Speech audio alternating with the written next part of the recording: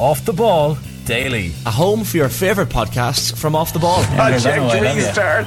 That's what it was called. Oh, I feel depressed. That was just such a grim time.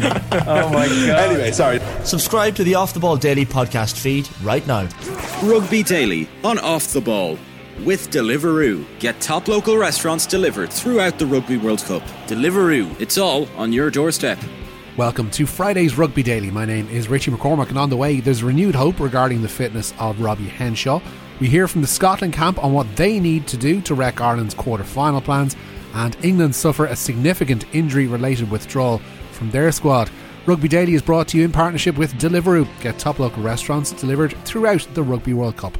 Deliveroo, it's on your doorstep. First up to date, there is renewed optimism that Robbie Henshaw's World Cup may not be over after all. The Leinster centre missed out on a place in the matchday squad for tomorrow's make or break date with Scotland due to a hamstring injury. Andy Farrell said yesterday that it was likely Henshaw would miss a minimum of 2 weeks. That led to the head coach being asked about potential replacements should Henshaw withdraw, namely one Cian Healy. Yeah, again, I mean, when we have a look at whatever else throws itself up at the weekend, and we've been fortunate so far, haven't we? So it all depends, Mary, in regards to if somebody else goes down. What does the squad need? What do we need to be able to prepare properly, etc. And it's not always a replacement like for like. So Cian is obviously one of those players that's at the forefront of our minds. Despite all that, at Ireland's captain's run today at the Stade de France, Henshaw was pictured running out on the pitch with his teammates. Scrum coach John Fogarty was on media duty today and was asked about their hopes for the centre. He's good. As you saw, he's out running, so he'll be assessed as we go along, and we'll see after the weekend how he pitches up next week. Tomorrow promises to be a special occasion on a number of fronts, with James Lowe saying they're expecting to see 60,000 Irish fans tomorrow night. They'll all witness Peter O'Mahony's 100th cap in an Irish jersey, with Lowe and Tadhg Beirne asked today about that by Off the Ball's Aisling O'Reilly. James, could you tell me a little bit about your first impressions when you first met Pete? I could, but we would have to turn the TV cameras off. No, he's a man who wears his heart on his sleeve, and he deserves all the praise that he's got this week. To play 100 caps for your country is obviously a huge achievement, in the way he's gone about his work is second to none. He's grown into a very, very great leader, and one of the best that I've definitely come across. He's emotional. He backs up his words with actions. You can think of many, many games he's been involved in that he's had huge moments that have affected the outcome, and he's definitely the sort of guy that you hate to play against but love to have in your team. We heard a nickname for him yesterday. Do you know what that is? The Haggard Badger? It's very fitting, if you ask me, because like I said, the first time I met him, I thought he was more of a haggard badger than what I think of him now. But he's a grumpy old man in his age, but like I said, he's someone you want on your team. And Tadhg, for you? Yeah, just incredibly impressed by him. My first experiences of him were obviously in Munster, and going over there, I'd only really seen him in an Irish jersey and what he'd done for Munster as well. But to see how he led the squad in Munster, and the training, the effort he put through in training, he, as Lowe said, he wears his heart on his sleeve, and he's an incredible leader. An even better bloke, he's one of the most social guys around the place.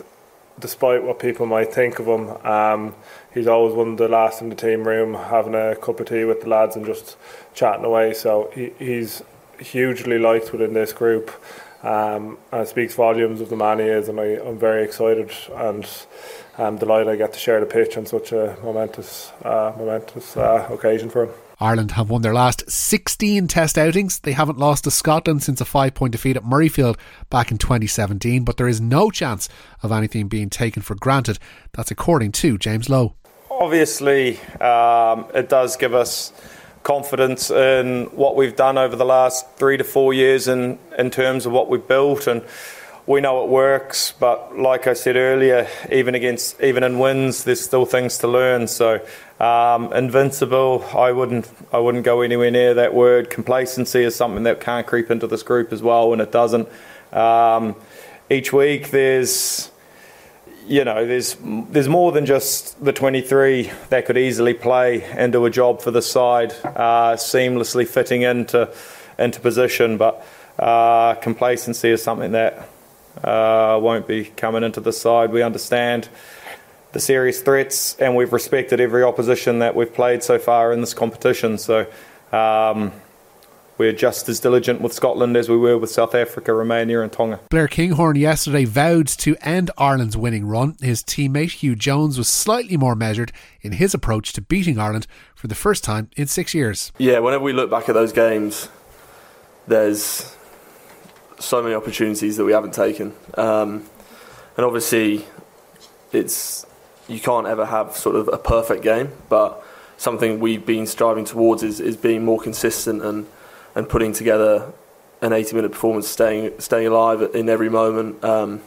really just staying focused. We've had a few games where just 5 or 10 minutes of a loss of focus has cost us the game. So we know that we can't have that, but we also know that if we can sort of have that for 80 minutes and stay in every second of it, and take our chances when they arise, that we can beat top teams. So we know we've got the quality, we know we've got the game plan. We can win.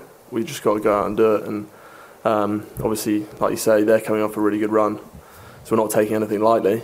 We know it's going to be very tough, but we've got belief. Second row Grant Gilchrist was asked if they could pinpoint any chinks of light from their last 8 defeats to Ireland. I think there's a few, because we're in the stadium, the way we played when we beat France 2021, the way we defended in that game, man down at the end and came back, went through multi-phase at the end. That's kind of levels of effort that it'll require.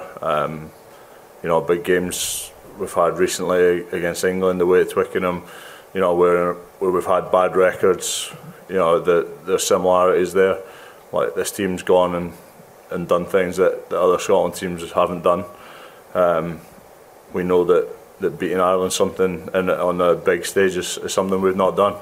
But that's what excites us, and that's why we've got to go out tomorrow and give our all for our country, for ourselves, to get into the quarter-final. The All Blacks are once again sweating over the fitness of Tyrell Lomax. The tight head was taken off after just 9 minutes of last night's 73-point thrashing of Uruguay with an injury to his right knee.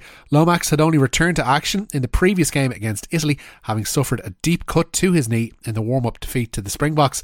Last night's win secured New Zealand's quarter-final place, with top spot in Pool A depending on tonight's meeting of France and Italy in Lyon. Head coach Ian Foster was asked about Lomax's latest injury after last night's game. He's sitting in the shed with some ice on his knee. It looks like a medial. And those that know medials, they can be a small strain or a large strain, just really depends. We won't know probably for another 24 hours. But, he was moving okay afterwards. And so, we'll just look at him over the weekend. Fortunately, we've got a couple of extra days, which could be meaningful for us. Foster was also pushed on if he has any preference for quarter-final opponents. I think you know my answer to that. No. I just don't want to put myself under any stress the next 3 days. So what will be, and people will theorise what they do, but we'll go away and have a nice little glass of wine out the side of our hotel tonight and celebrate being there. And looking forward to recovery tomorrow. And clearly we've got a plan for whoever it may be, but at this stage. We're excited about us being there. That's our first goal achieved, and let's get into the next one. The great thing about the draw from many perspectives is that first or second, we kind of know that when you've got a draw, when you go into a tournament and the top 4 teams in the world currently are due to play each other in the quarter-final, whatever happens, it's going to be a monster game. So nothing's going to surprise us now, and we'll be ready for whoever it is. And finally, no decision has been made on a replacement for Jack Willis in the England squad. The back rower suffered a nerve injury to his neck in their recent Pool D win over Chile.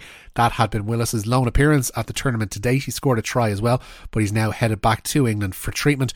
Joe Marchant was today asked about Willis's injury ahead of their meeting with Samoa. Yeah, so look, I think gutting for him and gutting for all of us. He was great when he was here in the squad, and we'll give him the best support we can with his recovery. In terms of next steps, there's many meetings going on as staff as we make decisions, so there's no update as current. You've got a bit of time, haven't you? And obviously, what's more pressing is this match. Yeah, so as always, we're focused on this match and what comes this weekend. That's it for today's and indeed this week's Rugby Daily. Don't forget to subscribe to the OTB Rugby feeds to keep this podcast coming free and daily in your feed.